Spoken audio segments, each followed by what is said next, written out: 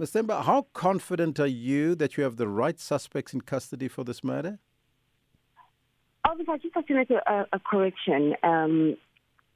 So I've just put in a call to my colleagues in Mpumalanga just to make sure that I do have the facts before me.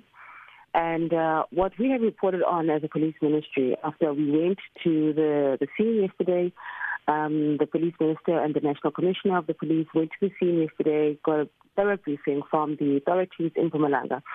And as things stand, as we understand, there are 3 people of interest that are in police custody. They are being questioned, and we also understand that they are yet to be charged and yet to be arrested. So there needs to be a distinction and clarity on that. But there are 3 suspects, there are 3 individuals, there are 3 individuals of interest to the case. Police believe that they've got information that could assist them in their investigations into making a breakthrough with regards to this, the case, the murder case of the killing of the German tourist. So there is a necessity to really clear things out on our end as law enforcement. So it's people of interest, it's not suspects at this point in time? At this point, it is people of interest that have been taken in by the police in Mpumalanga. They are being questioned. Police do have about 48 hours to do so.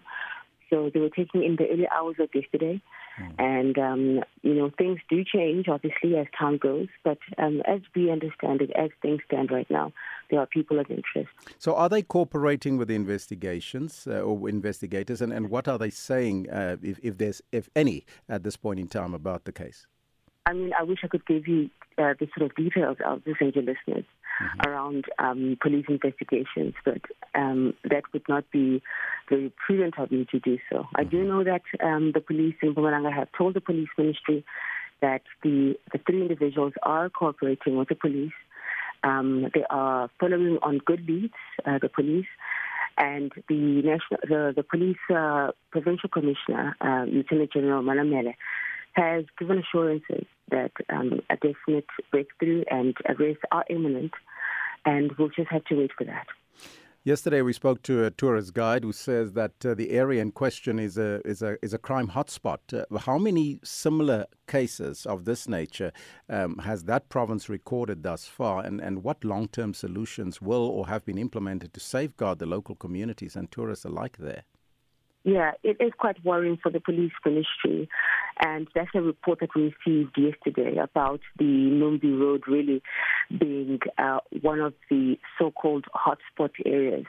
And that is the very reason why the Minister of Police has now taken it upon himself to not only get in touch with his cabinet colleagues, that will be the Minister of Tourism and the Minister of Transport, but also really proposing that there needs to be a joint engagement and a joint solution base involving all role players in the tourism sector in that area, but also just in Mpumalanga generally. Mpumalanga is heavily reliant on tourism nowadays, and that province needs to guard this sector jealously so.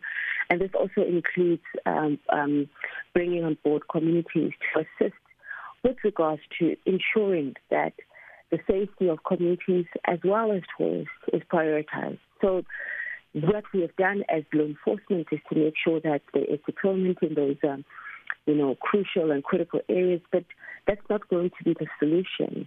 We need permanent solutions, and one of them is preventative measures. We believe that if these role players in the tourism industry do prevent such incidents by indicating to their clients, to the tourists, about places of danger or what they should and shouldn't do around areas, that could go a long way in prevention. So just to answer your first question initially, we know that 11 incidents have been reported from April to June in Mpumalanga where tourists have been targeted. 11 incidents, and mainly it is basically common robbery. Yes.